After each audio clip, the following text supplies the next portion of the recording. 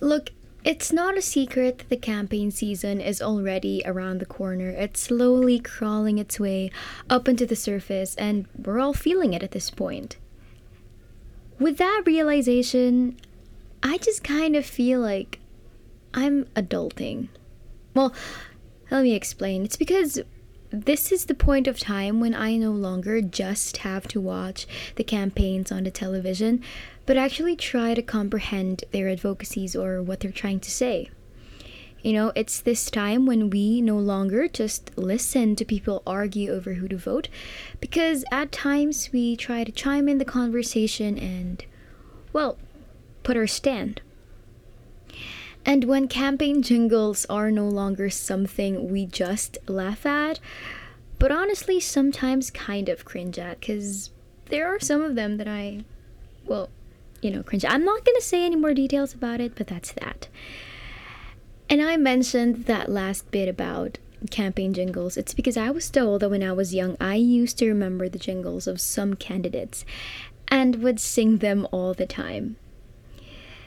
I find that funny now because those days seemed so simple that all I did was sing along and probably move on.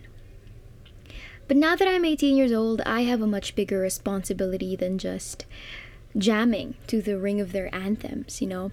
I have now outgrown that phase and would need to take in a heavier load on my shoulders for the betterment of our country. So for today's episode, we will focus on emphasizing the government's responsibility in ensuring that the upcoming elections would be fair, safe, and accessible in the light of the ongoing COVID-19. Here we will ask questions such as what could be the problems that might be encountered due to the current state of our country, and what are the responsibilities of our government in solving those issues. Most importantly, today we ask the greatest question that young adults like me should be pondering about. Why should we be in the know?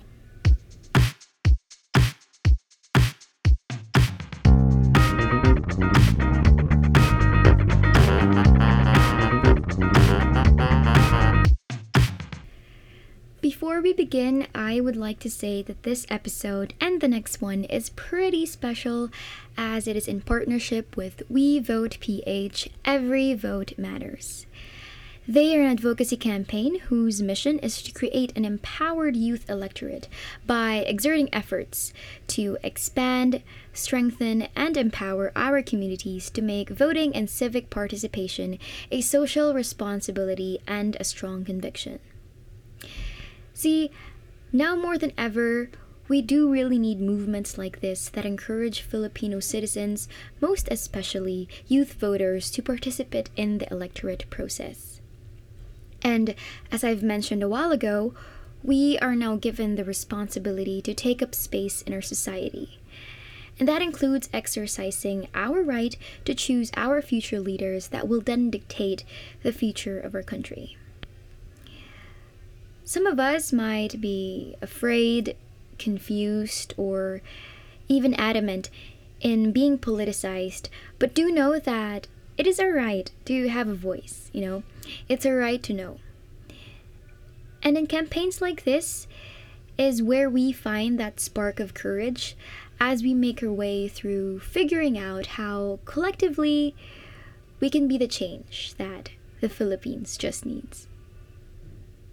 But let us first contextualize why we need to talk about this. What's the purpose? Why are we diving deep into this topic? It's because we have a main problem, and that is right now, there is a lack of accountability in promoting safe and fair elections. Because as of the moment, COMELEC has yet to release the guidelines for the whole election proper. And according to their spokesperson, James Jimenez, they're still coordinating with different agencies, particularly relevant health authorities, and the guidelines are still unfinished, though they are aiming to release it on the 1st of October. They also mentioned that they are in coordination with the Interagency Task Force on Emerging Infectious Diseases in drafting the voting guidelines, which is a relief for now. since we have yet to hear about the guidelines itself, it is quite inevitable to feel a little bit concerned about how it's all going to go down. And truth is, we can't really blame the people for worrying about their protection and subconsciously forcing them to decide between ensuring their safety versus exercising their right to vote. So now, how do we solve this problem? Remember what I said earlier about being in the know? The thing is, the more we are aware about our rights and about the facts, then the less we feel inferior. That's why it's important for us to emphasize the responsibility of our government and to determine what those responsibilities are. Kasi the more we know about that, then the less obnoxious we get about the injustices that we face, about the unfairness that might come or might arise in the near future. So now that we have posed the problem and the possible solution, it's time to dive in deep to the questions that we should ask. It's time for us to discuss in detail why we should break the barriers and ensure the integrity of elections amidst obstacles. The very first thing that we should ask ourselves, though, is why is it essential that we are assured to have a fair, safe, and accessible elections this upcoming May 2022? And the answers to that question are the most obvious ones, simply because it is our right to vote and to be protected against the threat of COVID-19. You see, fairness, safetyness, and accessibility are things that are hard to manage when you mix them together without a proper system. So as we process this, we have to keep in mind that neither the accountability of the elections nor the health of those who will be involved should be risked. Kasi we are aware that it's not easy to hold an election in the middle of a health crisis. Both events are already hard to manage on their own. It's hard to handle a pandemic. It's hard to initiate elections. And so to piece the puzzles together, being aware that it's already hard to juggle two heavy loads and not hearing an assurance that it will be controlled can induce fear and anxiety. We most definitely don't want that negative thing. Because deciding when to give up our right to vote because of this circumstance should not be a choice a Filipino citizen ever has to make. So as I was doing my research, I came across something that Commission on Elections spokesperson James Jimenez mentioned in a podcast last April 13. He said, quote, "Fearmongers who say people are afraid to vote because of COVID-19, not true," unquote. And then later on, he said that he wasn't making any big claims because he was referencing something that is real and proven, and that was the generally successful Palawan plebiscite.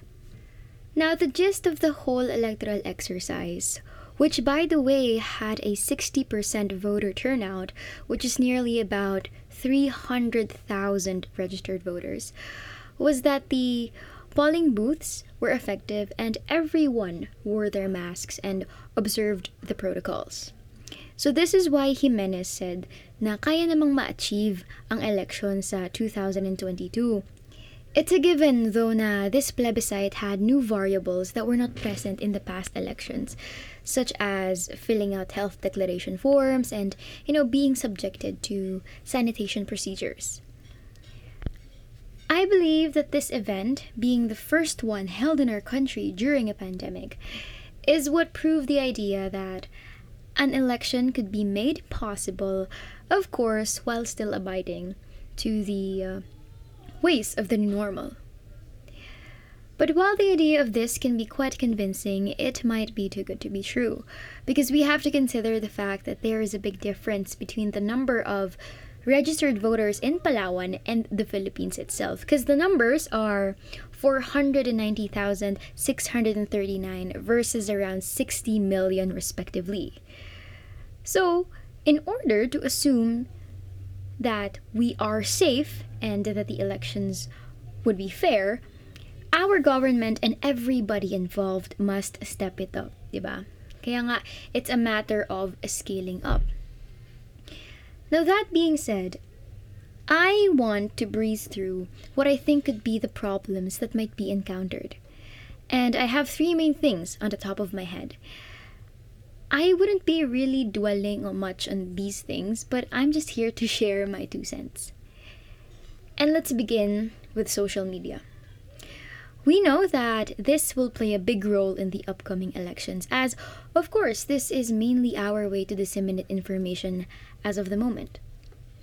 But for me, it's both an efficient and terrifying means of communication. Because, with the surge of fake accounts and fake news, it could be hard for some people to filter what is true and what is only made to look like the truth. Because honestly, akala ko internet literate na ako with my age, but there were still times when I became a victim of false details. So what more sa mga taong hindi masyadong familiar sa social media? How would they navigate to determine what they must do, or the next step that they must follow when technology itself could be a dangerous tool for some people, I'm thinking hard about how it's so easy to become a prey of this that I begin to worry about how they will control the circulation of facts and delineate it from fiction. With the absence of face-to-face campaigns, I do believe that this might become a headache for, most of us. And since we are already on the topic of social media and the internet, let's recognize the idea that rebranding yourself online is way easier, because you can curate your persona exactly how you want to be seen and people could believe it. Since we heavily rely on social media, on virtual events and getting to know whatsoever, I'm afraid that the credibility of some might only be based on how they market themselves and less on their qualifications. Because, I think we have seen how catchy jingles and dance moves had made it the determinant for some people to choose a candidate, diba? I'm just worried that this time around, it will be smoother for some people to pull that trick off. And lastly, of course, it's COVID-proofing the whole system. Kasi ito yung pinakamahirap gawin, di ba? Obviously, it will come down to creating a structured plan that will obey the safety protocols that we have. COMELEC would need to make plans in preventing overcrowding, in changing the setup of polling places, and in keeping registration records in check. Kasi alam natin, di ba, kung saan ka naka-register, dapat dun ka boboto. So what if a person cannot return to the municipality they're registered in because of the strict travel guidelines, diba? It could be chaotic. And the problem that we have right now is not only our economy and the global pandemic, but also mandating regulations that will both satisfy, diba, the fairness and safety without the expense of the other. That being said, let's move on to determining what are the responsibilities of the government to assure fairness, safetyness, and accessibility in this upcoming national election. You see, I believe it all boils down to one vital thing, which is making the system. Our national government, together with the Commission on Elections and LGUs, should work hand in hand to make a successful plan that will yield little to no controversy in the election proper, and protocols that will ensure the welfare of the people.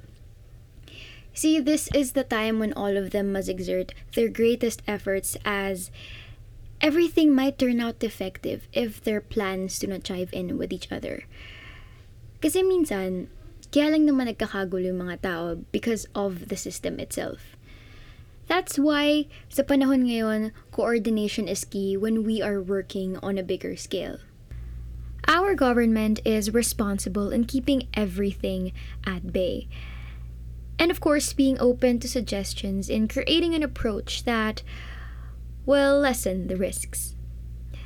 I believe that the Palawan plebiscite had its success mostly because people were ready to cooperate with each other.